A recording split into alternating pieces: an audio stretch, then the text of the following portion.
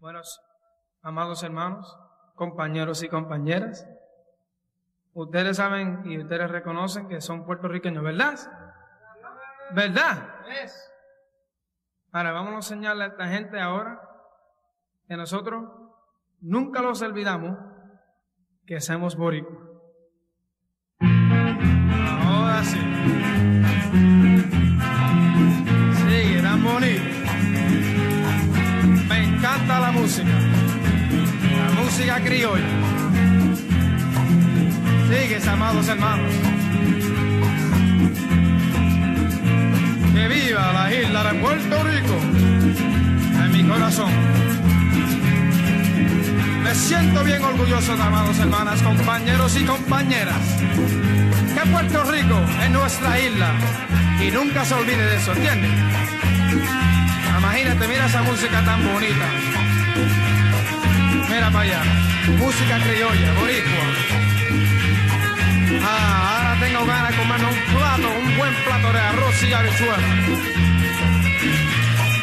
Ay, bonito, me encanta la música puertorriqueña. Me encanta. Ahora mismo estoy pensando de esa isla tan bonita, las palmas de coco, el yunque, ay, y el mar, y las mujeres, ay, Dios, tan bonitas que son esas criaturas. Hey guys, welcome to another episode of Songmas. My name is Richard Villegas, and we are still in New York City having some incredible interviews, talking to some wonderful guests, and today we're feeling the Boricua spirit up in the building. Right now we're listening to a song by the Ghetto Brothers. It's called Viva Puerto Rico Libre. We're going to wrap up the song, and when we come back, we're going to be joined by a very special guest.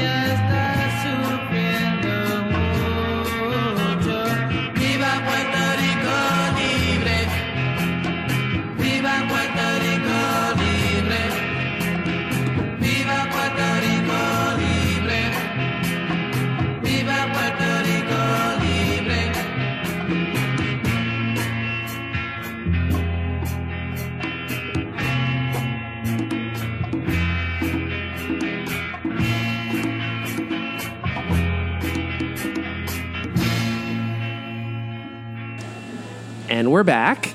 And joining me at this beautiful little Bushwick Cafe today is Nicole Morales, publicist extraordinaire, Boricua hasta la cepa. How you doing, girl? I'm good. How are you? I'm doing great. Thank you for being here. Yeah, thanks for having me. I'm excited. Oh, yeah, and this sounds great. So, woo, awesome. And yeah, I mean, it's a hot-ass day in August. And, oh my God, sweaty as hell. Not as hot as that gentleman that just walked in. Hey, hot boy summer. Oh, hot girl summer. And what was it about boy? There was a boy one. There was a boy one. It was hot boy. It was hot, yeah. It's and like then classy boy summer or some shit like that. I don't remember. Whatever. Pretty boy. But I think that was up. maybe. Who the hell knows? But again, we're here to talk to you about some música, about who it is that you are and what is it that you do. And so let's start there. Who are you and what is it that you do? I'm Nicole Morales. I grew up in Jersey. I'm a Jersey Rican, like Frankie Roy. All right. But I've been working in the music industry, doing PR, marketing, events, like producing events. For like over 5 years. Before that, I was doing like music journalism. Richard knows this. Yeah. So yeah, I've been doing that. I work with Prima Fund, which is a nice little nonprofit started after Hurricane Maria, and that's just like a nice passion project that we all contribute to. It was started by Buscabulla and Annie Cordero. And what else? I mean, I used to work at Nacional Records. I was publicist there. I've been really fortunate. Before that, I worked in a PR agency, and I've been really fortunate to work with some amazing people. It's just been really cool. Absolutely. And like, Super fun. Songmas has become pretty heavy on artists, which is cool and incredibly fortunate. And I love that people give me the time. But like, the industry is so much more than that. And like, I love talking to like journalists and publicists and label heads and festival organizers, because it's like, it's a bit of insight into just behind the machinations, Absolutely. A lot happens between you discovering an artist and hearing a song. Yeah, that's where I come in. Yeah. So what, for the listener at home that maybe doesn't know, what does a publicist do? So essentially, and this is like how I explain it to my parents, who still sometimes don't know what I do. Fair. Essentially, anytime you read anything about an artist that you love, you discover, you might read a Rolling Stone article, you might, see an interview with them in the news, see them perform on a late night show. A publicist made that happen. Like there are people who are interested, but a publicist really pushed that to the forefront of people's attention.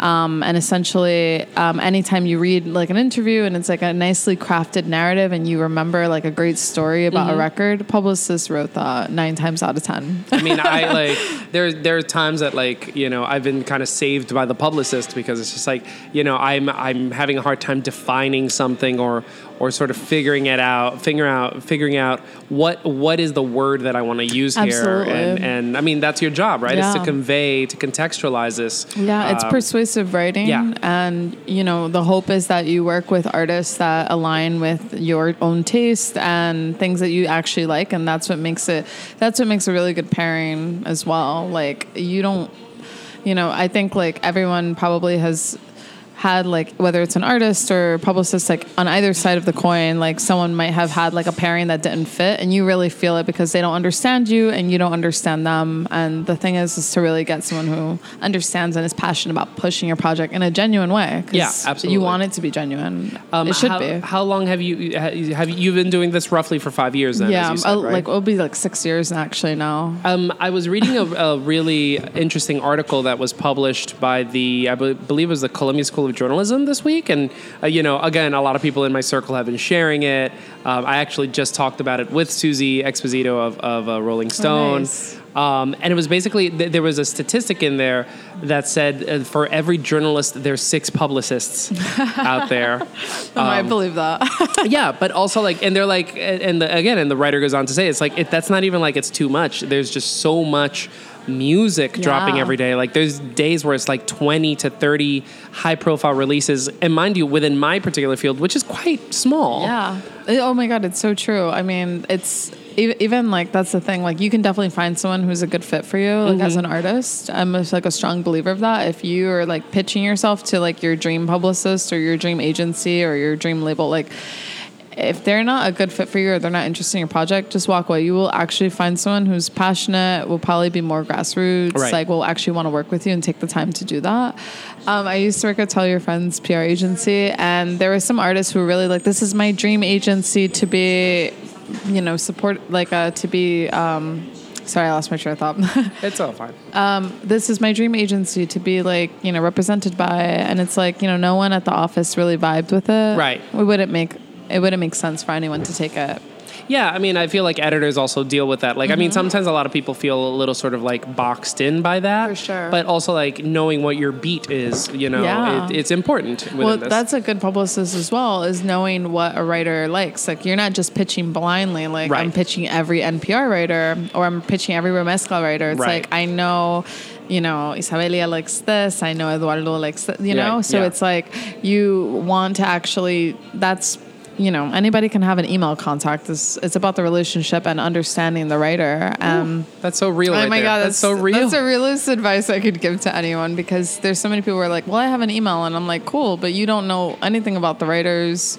You don't know how to approach them. Some people are more casual. Some people are more formal. Like, you know, so it's really interesting. And that was part of the conversation that I had with Susie, right? It was like, because I asked her, I was like, you're a very high profile editor. If somebody's pitching you, what is it that you want? It's like, first of all, like, if you don't read the magazine, you probably shouldn't be pitching it, because like you don't really know what we're about. And you know, I mean, like, you know, Rolling Stone might be this monolith of media, but like her vertical is different, you know? Exactly. It's true. Like, you have to understand exactly that. Like, even within like a media company, like there's so many, NPR has so many different facets. Like you're pitching like The Weekender, you're pitching, you know, Bob Boyle and Tiny Desk is all different, and taking the time to know how to do that, or pitching like Susie, like with the Latin vertical at Rolling Stone, is like, you have to know how to do that. It's intense. Yeah.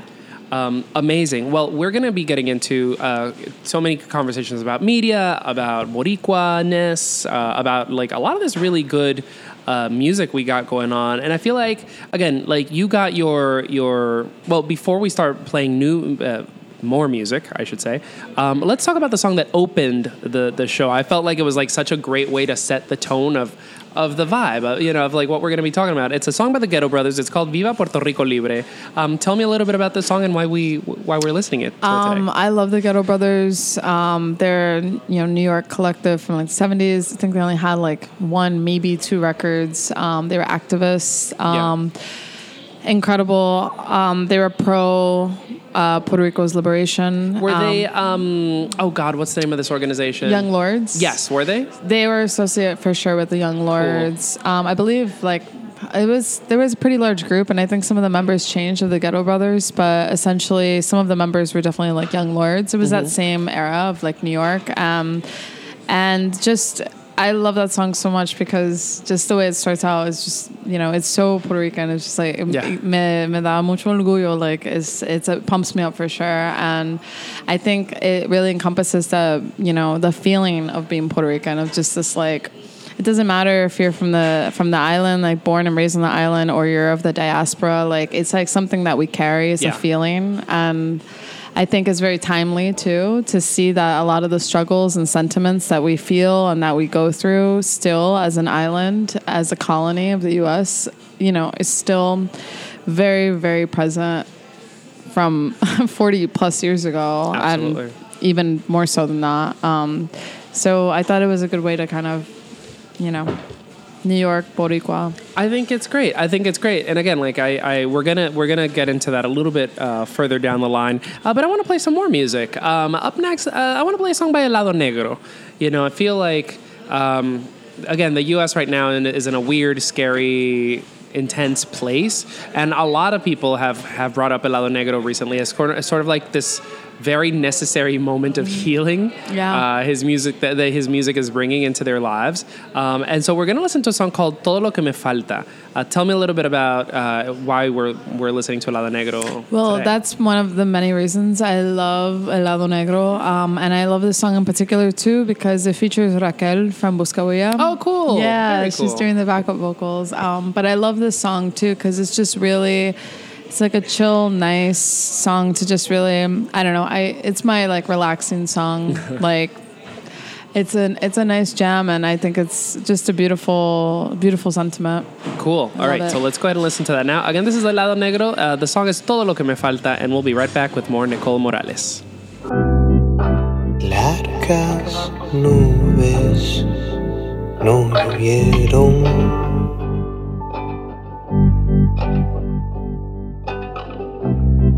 Caminadas oscureciendo.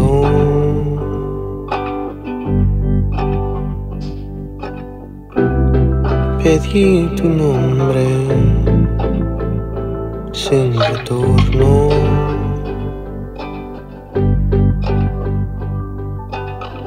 Me olvido que estoy dormido. Oh, oh, oh, oh, oh, oh. Todo lo que me falta es tú.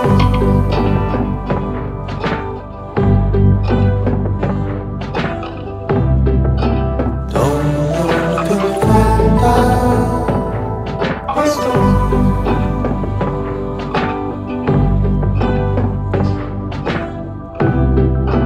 Todo lo que me falta.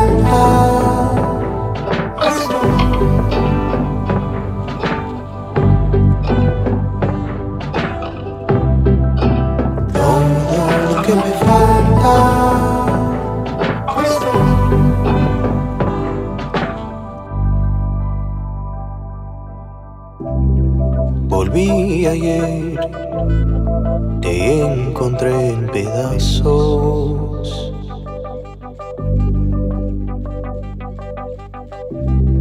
Comí tu ojo con mi párpado.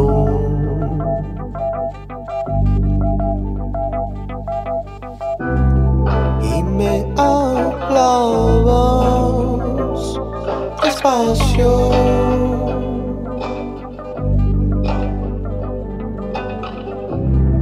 Y me decías que no me vayas, porque ahora sé todo lo que me falta es tú.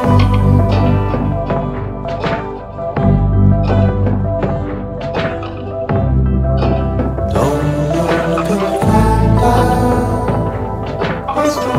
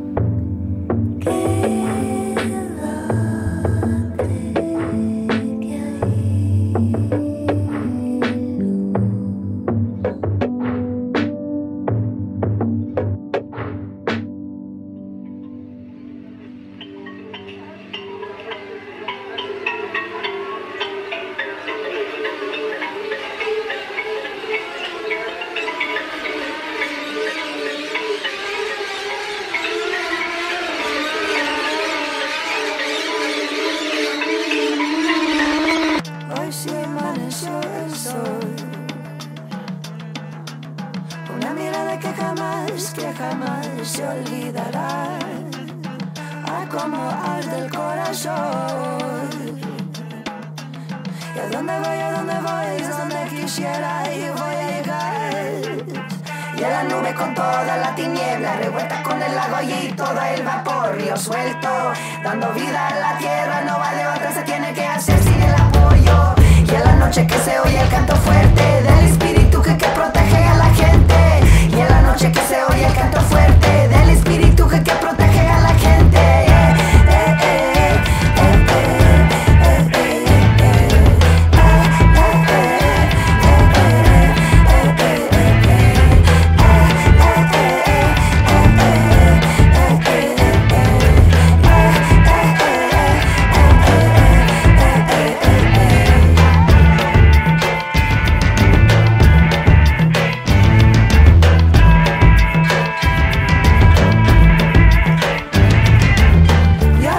Se siente mal, estoy agradecida de los ojos y de mi voz y de mi vida.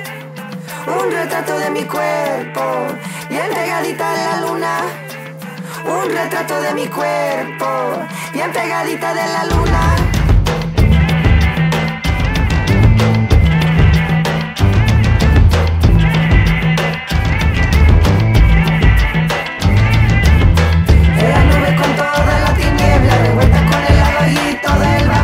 Suelto, dando vida a la tierra, no hay otras, tiene que hacer sin el apoyo. Y a la noche que se oye el canto fuerte del espíritu que protege a la gente.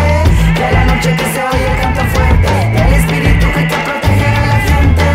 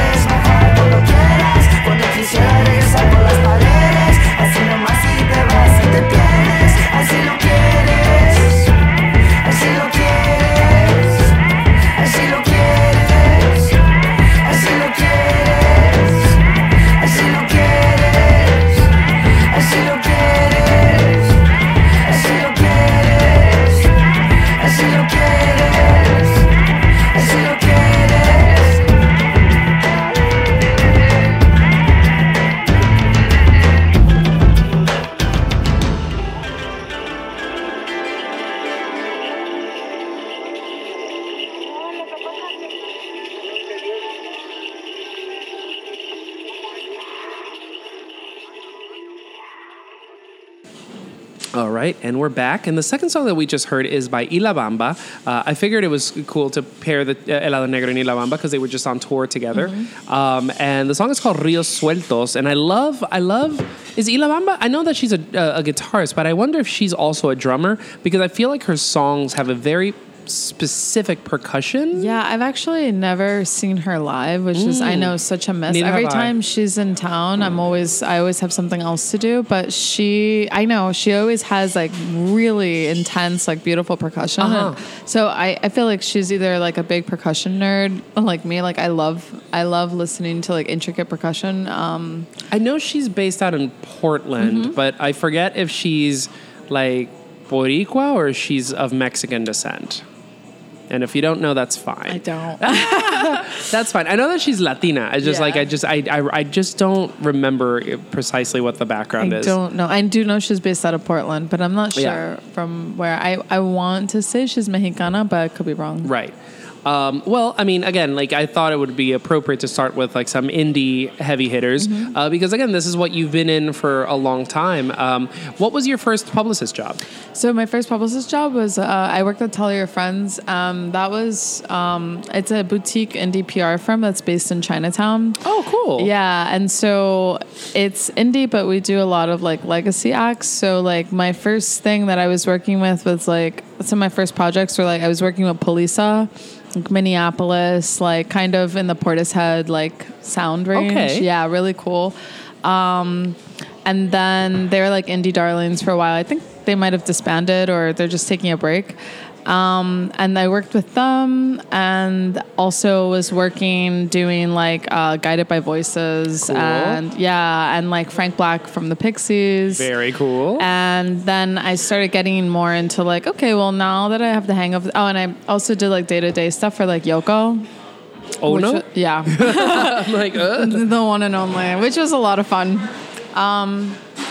But essentially, so then once I started kind of getting the hang of it on my own, I was like, I want to bring on my own like artists and like kind of my own thing. So I started like working with Mashra Leila, which is like a Persian like LGBTQ band, really cool. Okay. Yeah. I started working with some like international bands that are like really, really small, like Princess, which is from like Ireland, and like shoegaze. I kind of have my music taste is like all over the place. Fair. So, and as I feel like a lot of like Latinos are, especially like our same playlist could be like punk to like salsa, like in the same playlist, and that's definitely what's me. beautiful about our people. I know. So I worked with a lot of bands, and then I also worked with Kitsune, and they had a record label, and that's actually how I started working with Buscahuia. Okay. Yeah.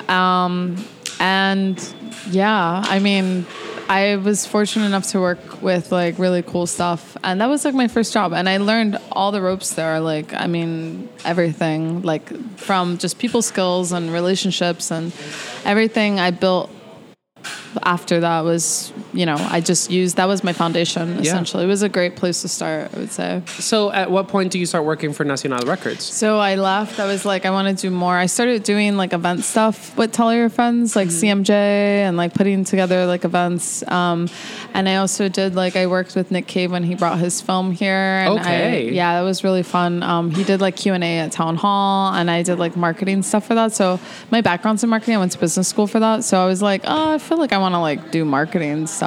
So I also wanted to like work with more artists because it was an indie PR firm, like I would get denied a lot of like working with like Latino bands. Like I couldn't have too many like ethnic bands, which was like a fucked up thing. Cause there wasn't a market for it. Which is ridiculous, but there's always a market. But essentially at the time, this was 2014, 2015, there wasn't like a market for it. And that's what everyone was saying, labels, everything. So I was like, well, I'm going to like move on to greener pastures and start working with artists that I love, have always loved the scene of music and even artists that I wasn't really familiar with, and like just wanted to work more within the Latino community. So I started working with Nacional.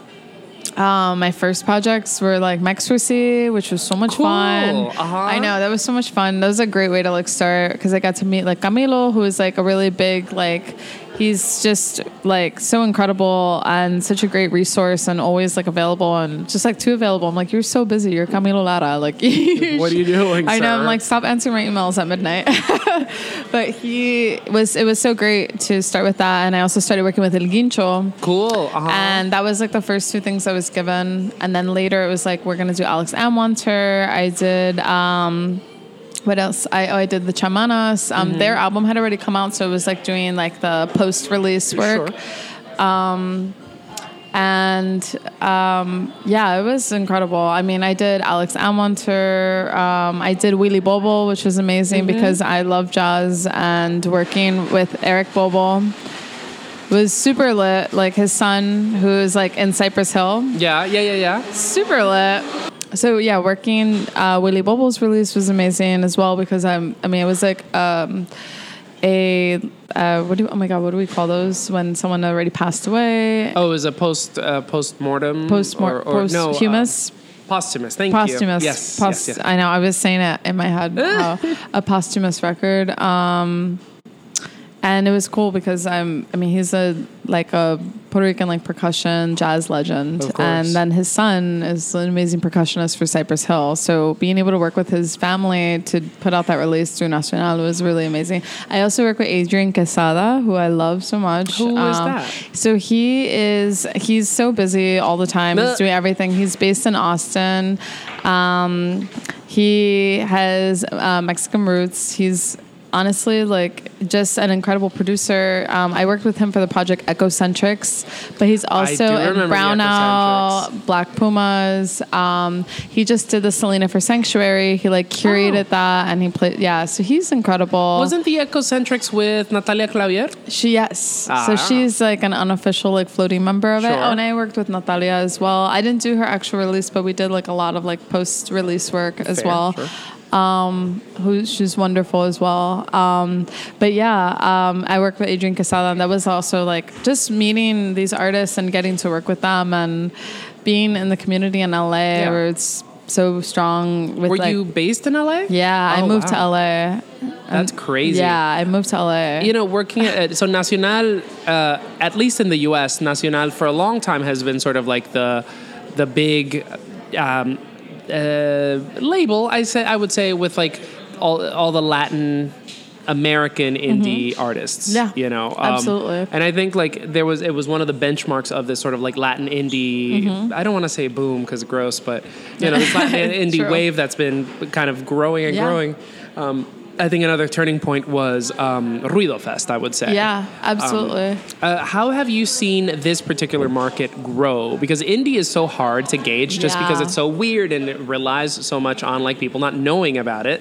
But again, it's just you have Tomasa El Real playing, which is a Nacional signee, playing in Coachella. Yeah. You have, fucking Helado Negro, playing with Caliuchis at fucking Selena for Sanctuary on Central Park, and it's just it's blowing up. And obviously LAMC and Ruido Fest and Los Dels. It's so this indie tip has really sort of, I wouldn't say mainstream yet, but it's growing. Oh, absolutely. It's been interesting even just being in the music industry in general, and seeing the different growths in different markets or the changes.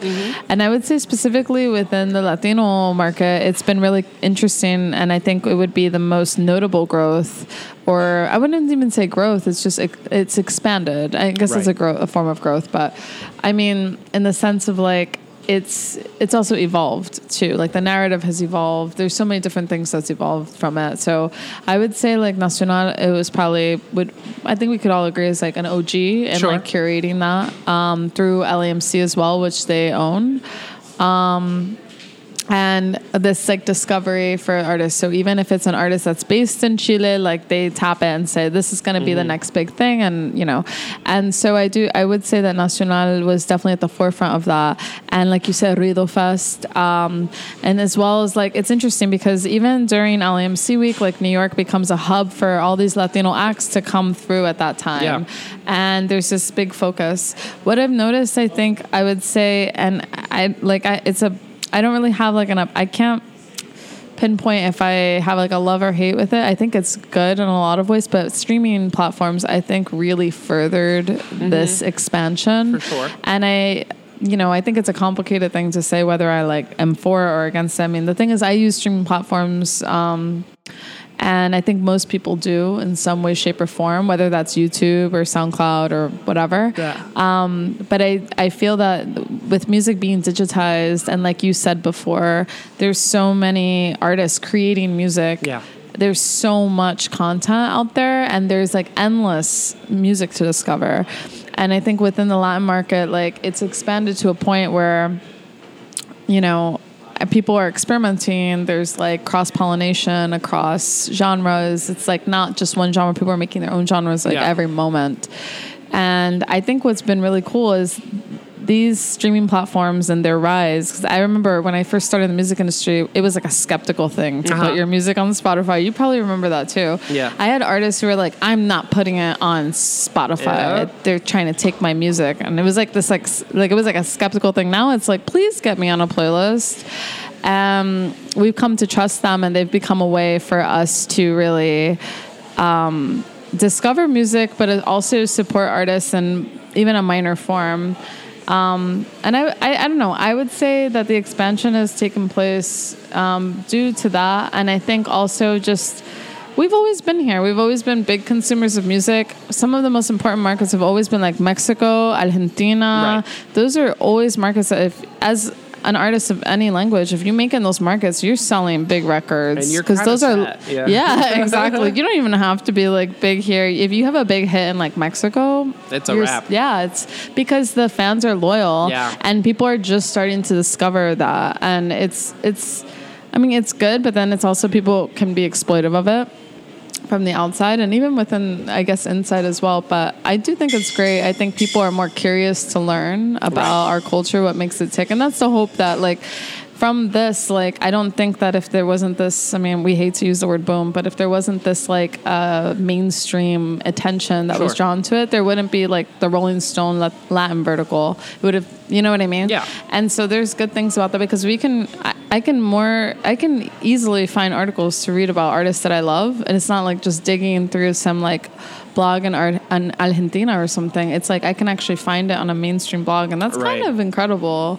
Like, so I think, you know, there's always like a good and a bad to things, but I do think that I think music being digitized, honestly, is just... It's just, again, it's another wave of exposure. Yeah. Excellent. Well, let's listen to a little bit more music.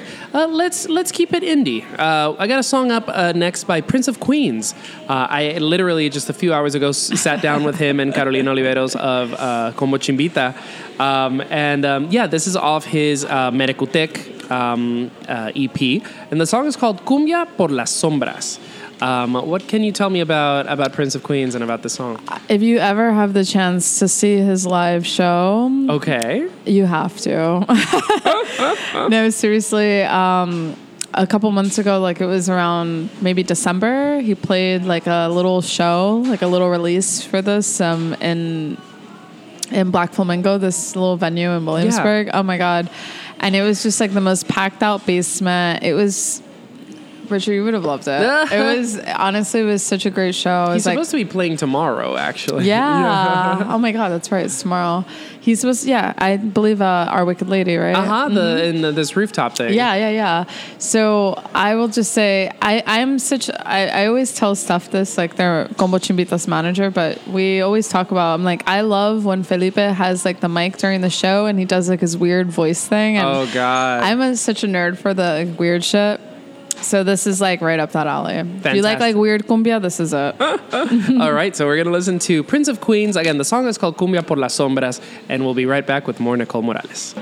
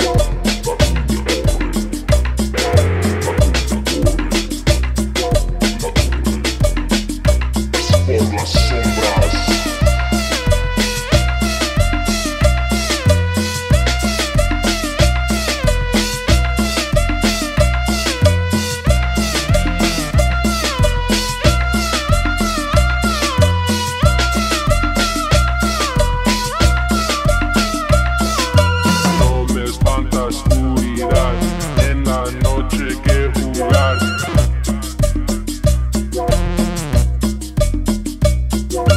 No me espanta oscuridad, en la noche hay que jugar.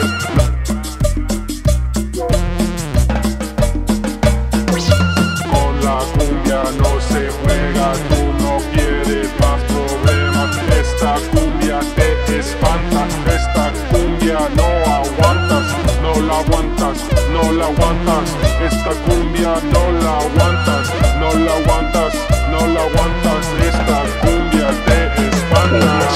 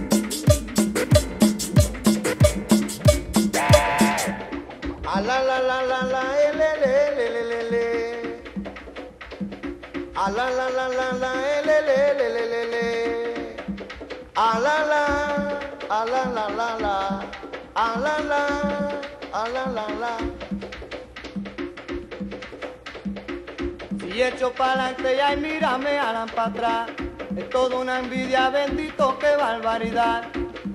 Y me río yo de la gente, porque lo mío, mío será.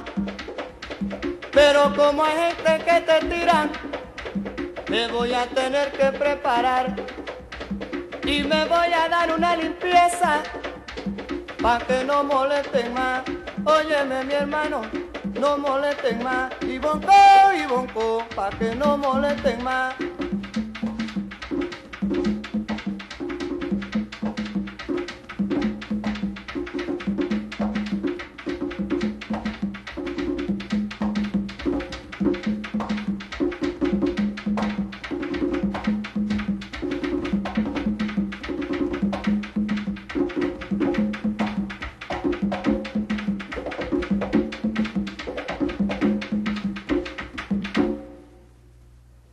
Si echo pa'lante y mírame Alan para atrás, y es toda una envidia, bendito, qué barbaridad.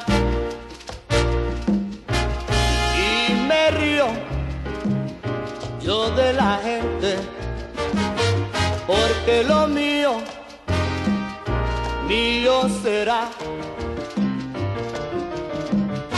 Pero como hay gente que te tira, me voy a tener que preparar y me voy a dar una limpieza pa' que no molesten más.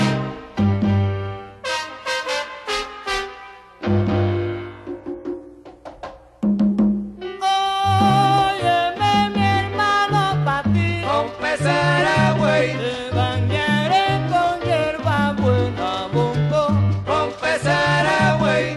Para los que están oyendo, oye lo que estoy diciendo. A mí nadie me alimenta, yo me visto y me mantengo, pero mira, me voy a bañar con confesará, güey.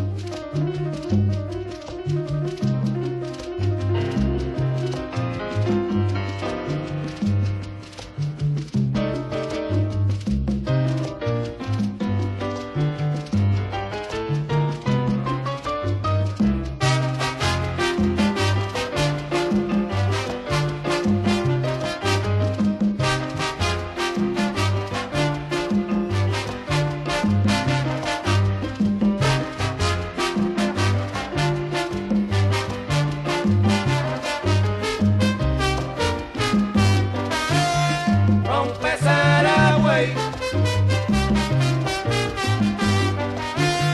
Confesará, güey. Confesará, güey. Me bañaré con hierba buena, mejorarán allá en la misa. Pienso ponerme muy listo, a ver si nadie más me pisa. Me bañaré con confesará, güey. Oye, mira, mejorarán allá en la misa. Confesará, güey.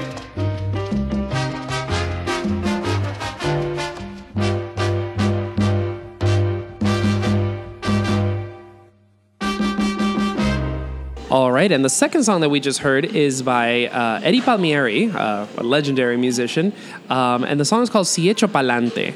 Talk to me a little bit about Eddie. Eddie Palmieri is, I would say, probably my hands down favorite musician of all time. Whoa, okay. Yeah, All right. I would go as far to say that. It was really hard. I wanted to include him because he's such an important part, like an important person to me.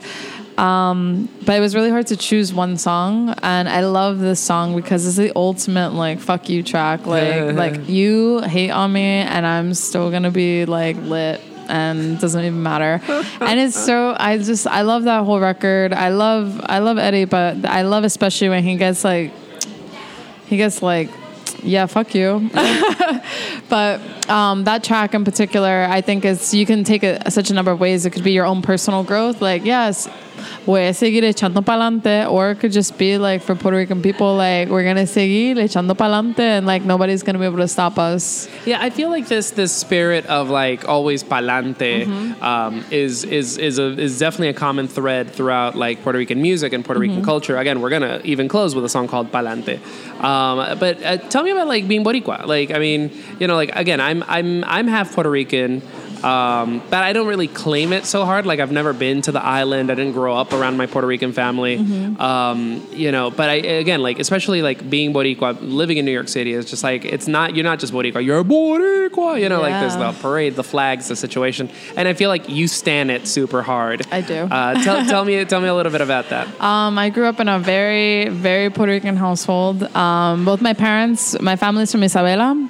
I'm first gen. Both my parents were like born and raised on the island. And yeah, I was born in Jersey, grew up in Jersey. We lived in Puerto Rico for like 2 years when I was little. I don't really remember it. Like maybe like really tiny vague memories, but I try to go back like I like with my family. I still have like my grandfather lives over there. I have aunts and uncles who live, my cousin lives over there. I have my friends who live over there too. So I try to go back like at least I try to go back every year, but actually this year was the first time I went back since before Hurricane Maria. Wow, okay. So that was like the longest I hadn't been in Puerto Rico in like years. So it was really great, honestly. It was like one of those like journey trips. Sure, yeah. One of those like, you know what I mean? Like it was like nourishing for the soul. But being Boricua, I mean, that was always like something I've always been super proud to be since I was little.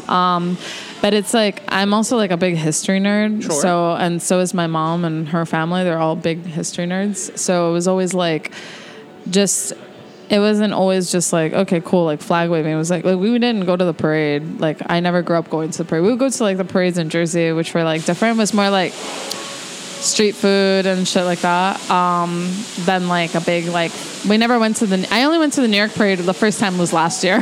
Oh really? Yeah. I mean, why? Was there something? Because like at first when I was younger, when I was first exposed to it, I was like, ugh, like the Puerto Rican one, the Dominican one, just because like I was like, that's really intense. They're kind of messy. Well, I'm not a crowd person, I'll be honest. Fair. So that's like one thing, but I think like also like I always felt like, well, I don't like, and the sentiment has changed as well, but I was like, I don't need to like go to a parade to be like, I'm Puerto Rican, you know, I'm Puerto Rican all day long. But going last year was especially like post Hurricane Maria and just feeling like being around like everyone, we're all from the same place. It must have felt very different. It was very different, and I didn't go this year. Like I was like, I don't really need to do that again. But last year was really especially like powerful. Like Poncili Recreation, I don't know if you're familiar with them. They're like a puppet.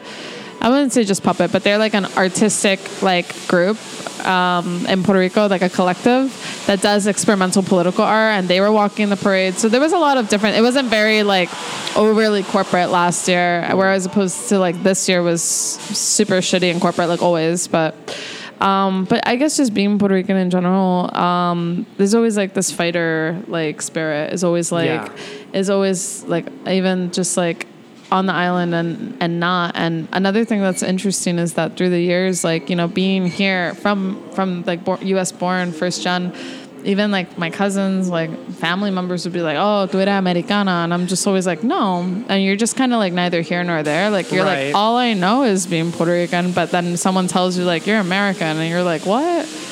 And it is. I mean, I only came to realize that, and I don't have the same experiences as my cousins on the island who've never seen snow. Yeah. Like, who've never, you know, I have a more like open-minded mentality. Like I have more like Western, I've adapted to more like Western things that would be hard to like be without. And it's just a different thing. And I think it's really interesting. I think though like Puerto Ricans on the island and of the diaspora are like more united in recent times, like post Maria, but especially now in the wake of like Jose Joel like resigning and all of the things that have been going on in the island and off the island.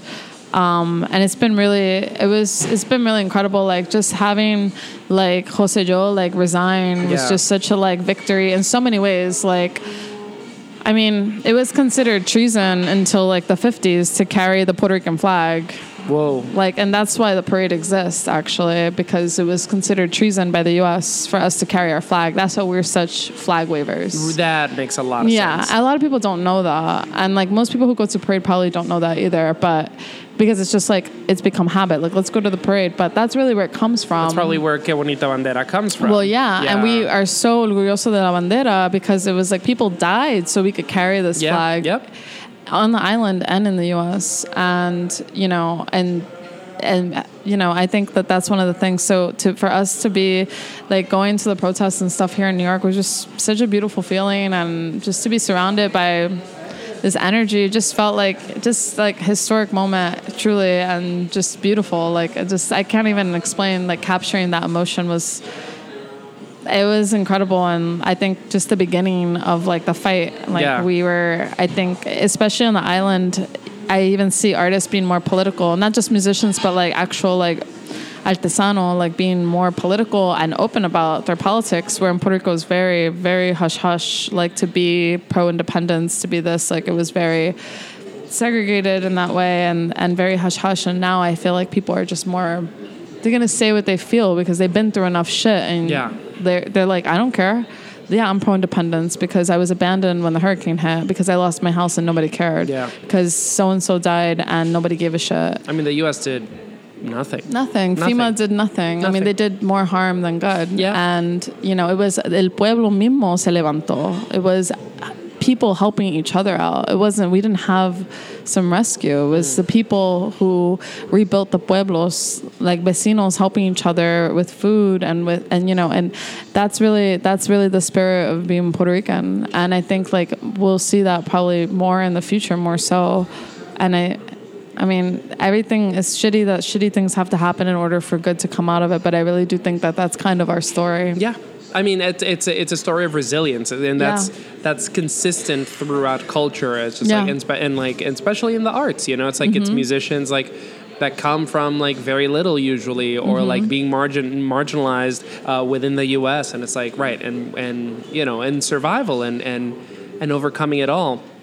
Again, I think you've done a really good job here at covering Hurricane Maria, and again, and that whole fallout. I want to talk a little bit more about Rosselló, which is it's still like even though at this point it's been almost a month since he resigned, probably a little bit less, and by the time this episode airs, it'll be about 2 months. Yeah.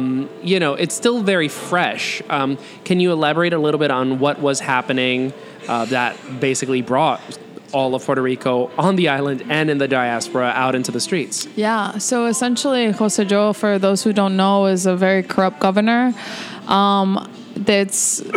He is the son of a past governor who was also very corrupt, who notoriously sold the telephone company, which really hurt us. Yeah, which really hurt us. And, you know, this debt that everyone keeps talking about, that was major piece of that puzzle. Sure. So he's the spawn of that.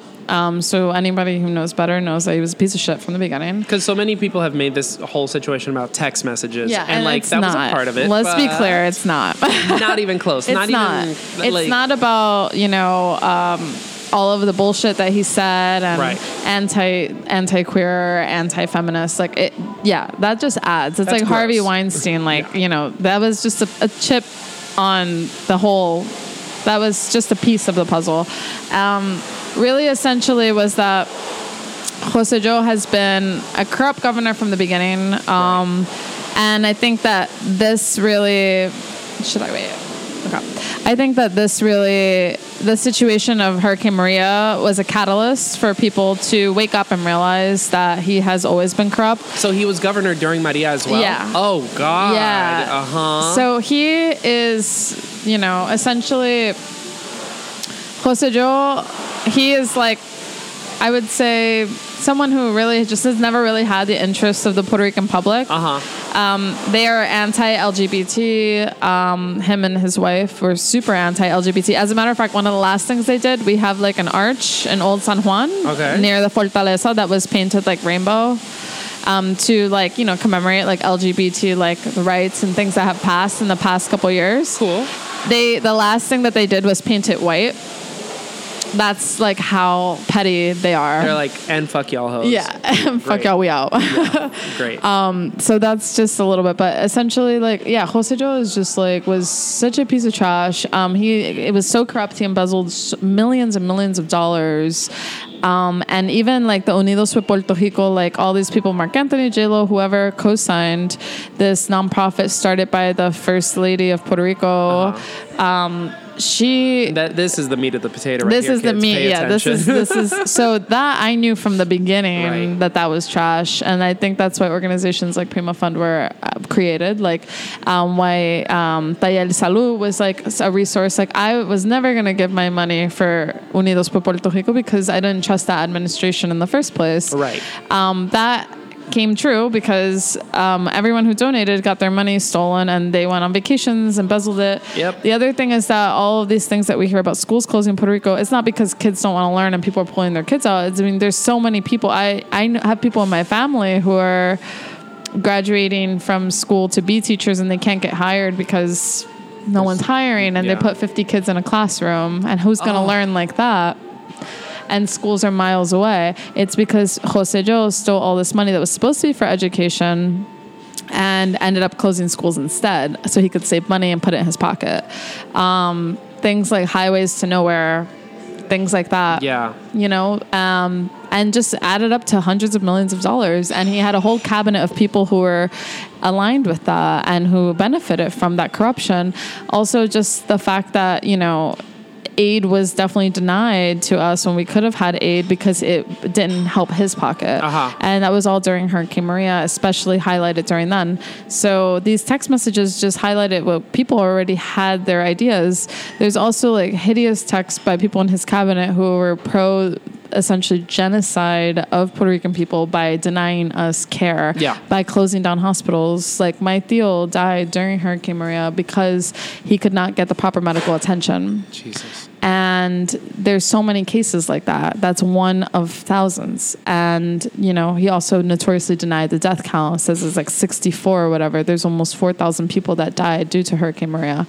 So he did nothing good for us. And it was long overdue. Yeah. And we are so tired. It was a boiling point. Yeah. And he was supposed to be out already in like November.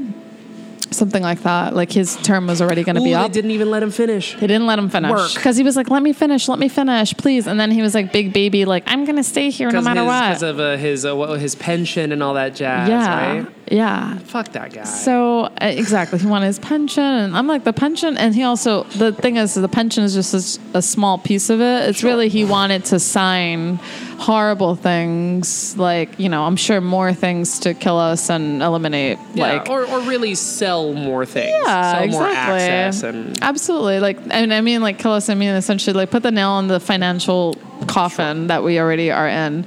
So he really just, all of the things that he did were just like really were just this whole thing was just a culmination of all the evil things that he did. And people just woke up and were like, I'm tired. Like, get out. We don't want you. We don't need to be governed by you. You're not doing anything good for us. You don't have our interests at heart.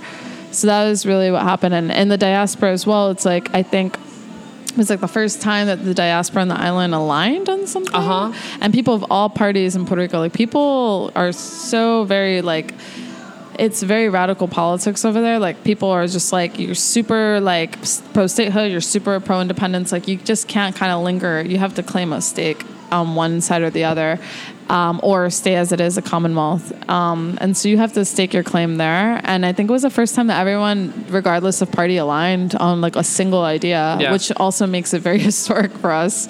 So it was really cool to see that. Yeah, I thought it was just incredible. Yeah, that's really, really, really major. I feel like it's time for a little musical palate cleanser. A question, is Epilogio Puerto Rican? Yes. Oh, fantastic. What a great transition point then. Because super cool. We're closing with a Puerto Rican artist, but I want to leave her for the end. So, okay, tell me about Epilogio. I've never heard of them. Epilogio is super cool. I believe they're from San Juan. They're like a cool, like electronic little like indie thing. I wanted to put an artist that I think everyone should know about, that I get excited about when I hear. Cool. Their production is super cool, and I think that they don't have just one definitive sound. Like you can listen to like this song is from an album that was released last year. They released the song like a couple months ago, but I love this track so much. It has so many different transitions and it's really, really cool. And they're kind of like experimental. I love them. Fantastic. Okay, so again, this is Epilogio. The song is called Origen, and we'll be right back with more Nicole Morales.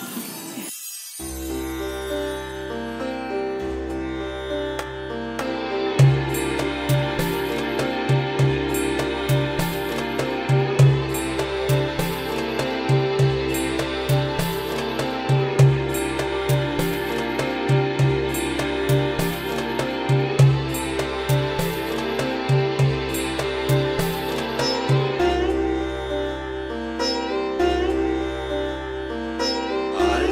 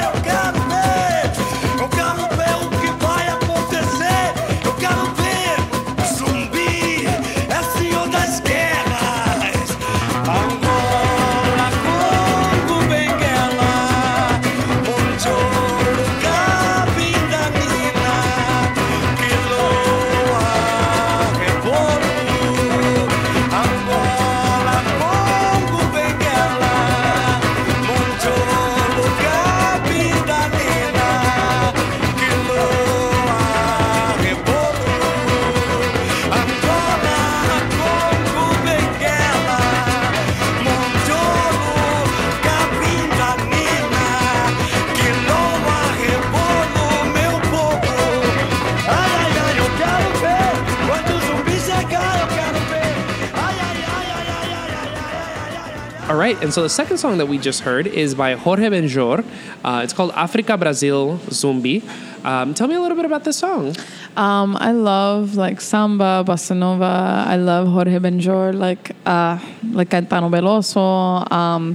I wanted to put a little something, send some love to Brazil and Amazonia. Yes. It's really tragic, and I can't think about it without getting like massive anxiety and like super like triste. Like I don't even feel, it's one of those situations you just feel helpless. But I think that I've never been to Brazil. I've always wanted to go. But It's dope.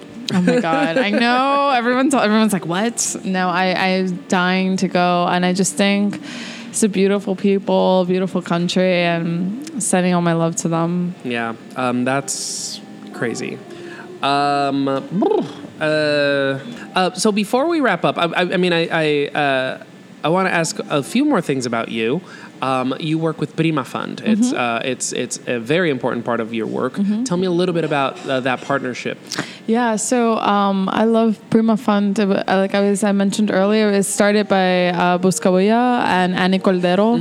And it came as a response to Hurricane Maria. We felt like, people were asking, I think pretty much everyone, Boricuas and allies, were just asking, where can we donate? What's a real place to donate? I think with all these like Pray for Paris, all these things that happen, people want to donate and don't really know where their money's going. Like we have Raices and stuff, but in Puerto Rico, like everyone's like, well, where do we donate? So initially I was donating to Tayel Salud, which is a super legit organization that helps battered women in Puerto Rico. Wow, okay. And especially within like urban communities.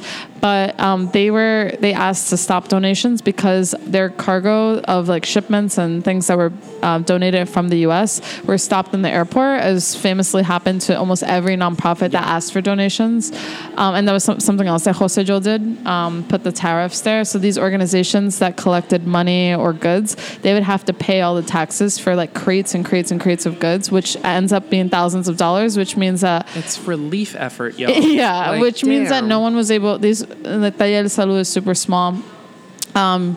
Anyone should check them out and donate to them. They really are a big help in the community. But when they said stop sending donations, I was like, shit, what do we do? And I felt kind of helpless. And then one day Raquel, she emailed me and was like, oh, like, me and Annie started this organization if you want to donate. And I was like, yo, like, let's do an event. Let's do a fundraiser. So I just kind of like just got like right involved. And I think it was just such an incredible, like, it was an incredible way to really just feel like not helpless, like just actually getting involved. And then from then we they asked me if I wanted to be like a more of a part of it and do marketing and social media for them. So whether that's partnerships, trying to get partnerships and get more money and donations. When we did an event with Chiquita Brujita last year to commemorate 1 year of post Maria, like a big fundraiser.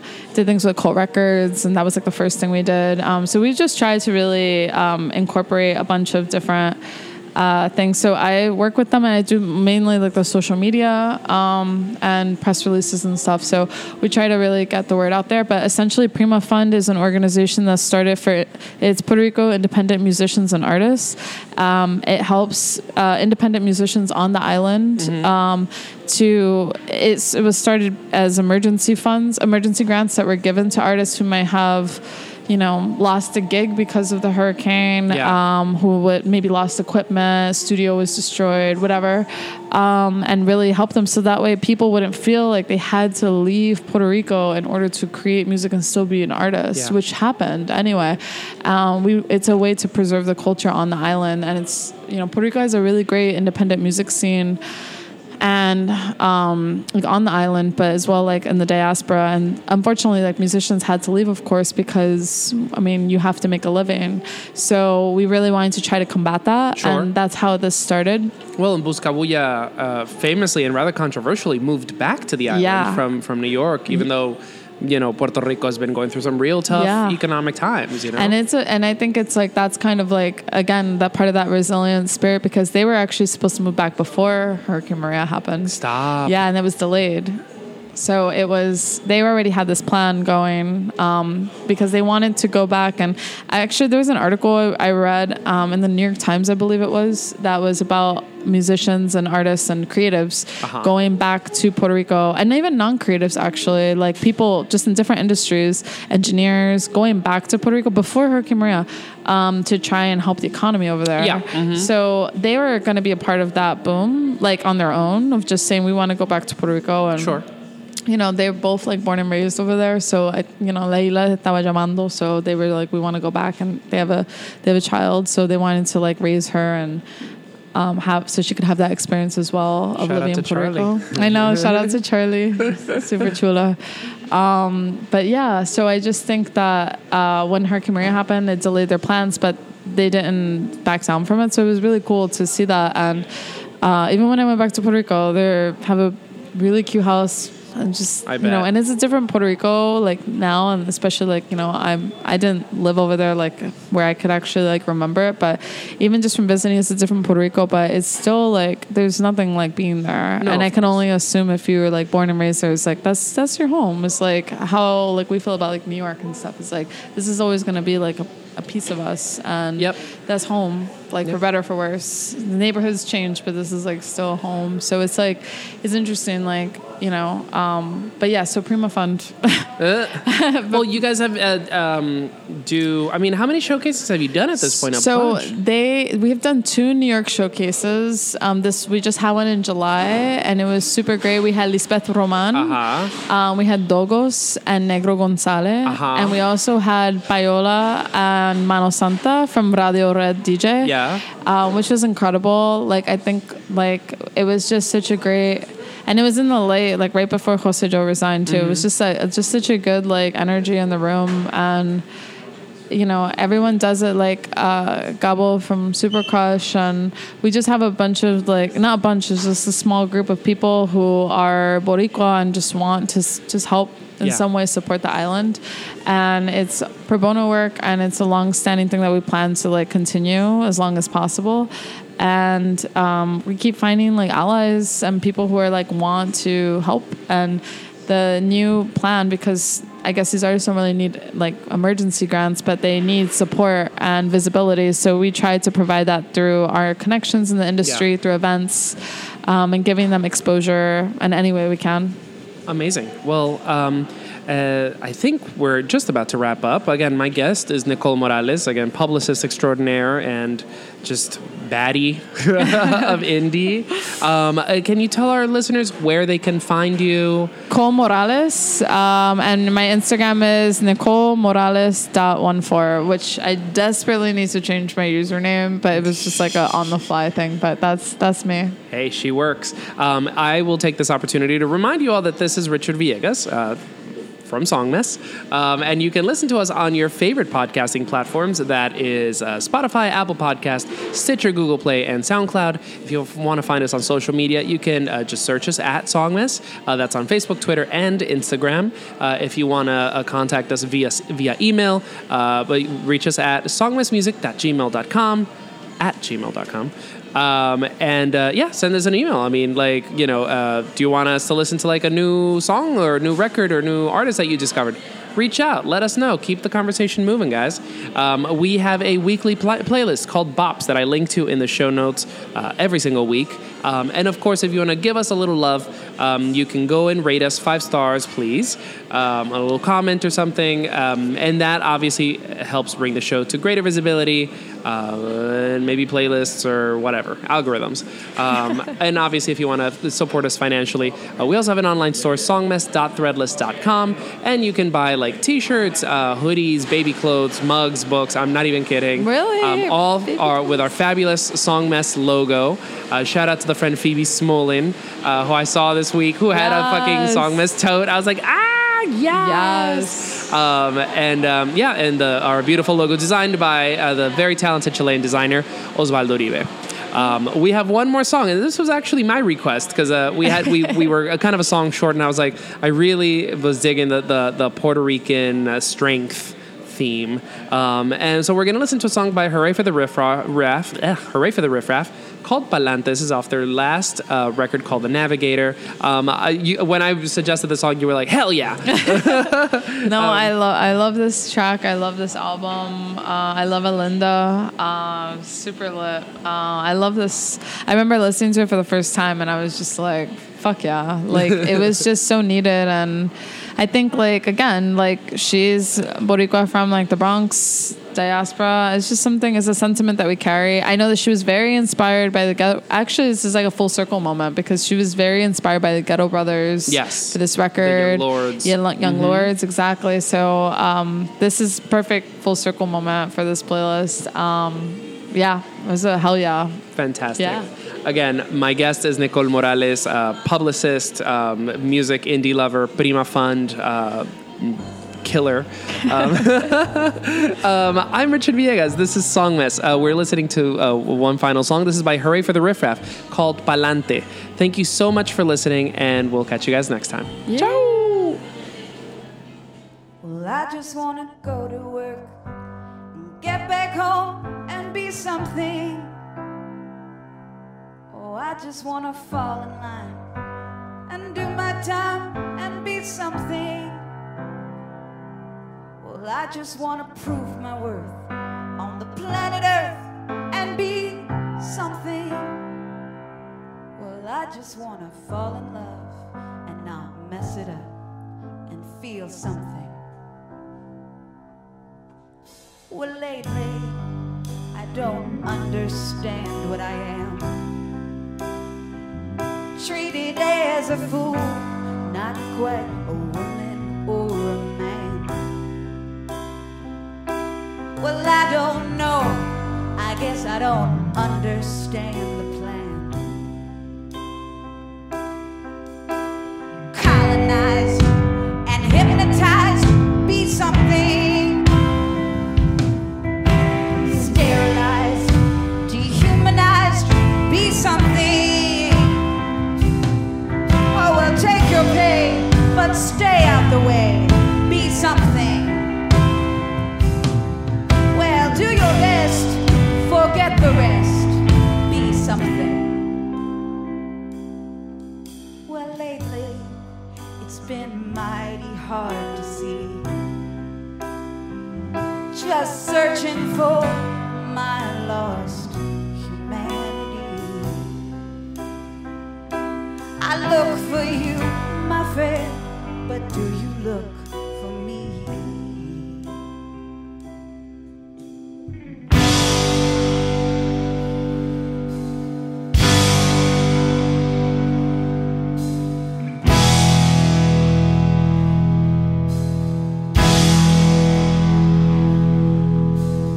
Lately, I'm not too afraid to die. I wanna leave it all behind. I think about it sometimes. And lately, all my time's been moving slow. I don't know where I'm gonna go. Just give me time and I'll know. Oh, any day now. Oh, any day now.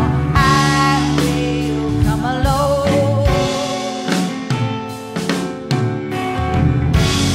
Oh, any day now. Oh, any day now. I will come alone. Oh, I will come alone.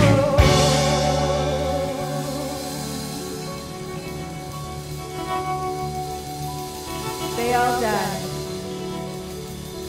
dreaming, hating, and waiting. Dead Puerto Ricans who never knew they were Puerto Ricans, who never took a coffee break from the 10 Commandments to kill, kill, kill the landlords of their cracked skulls and communicate with their Latino souls. Juan, Miguel, Milagros, Olga, Manuel, from the nervous breakdown streets where the mice live like millionaires, the people do not live at all.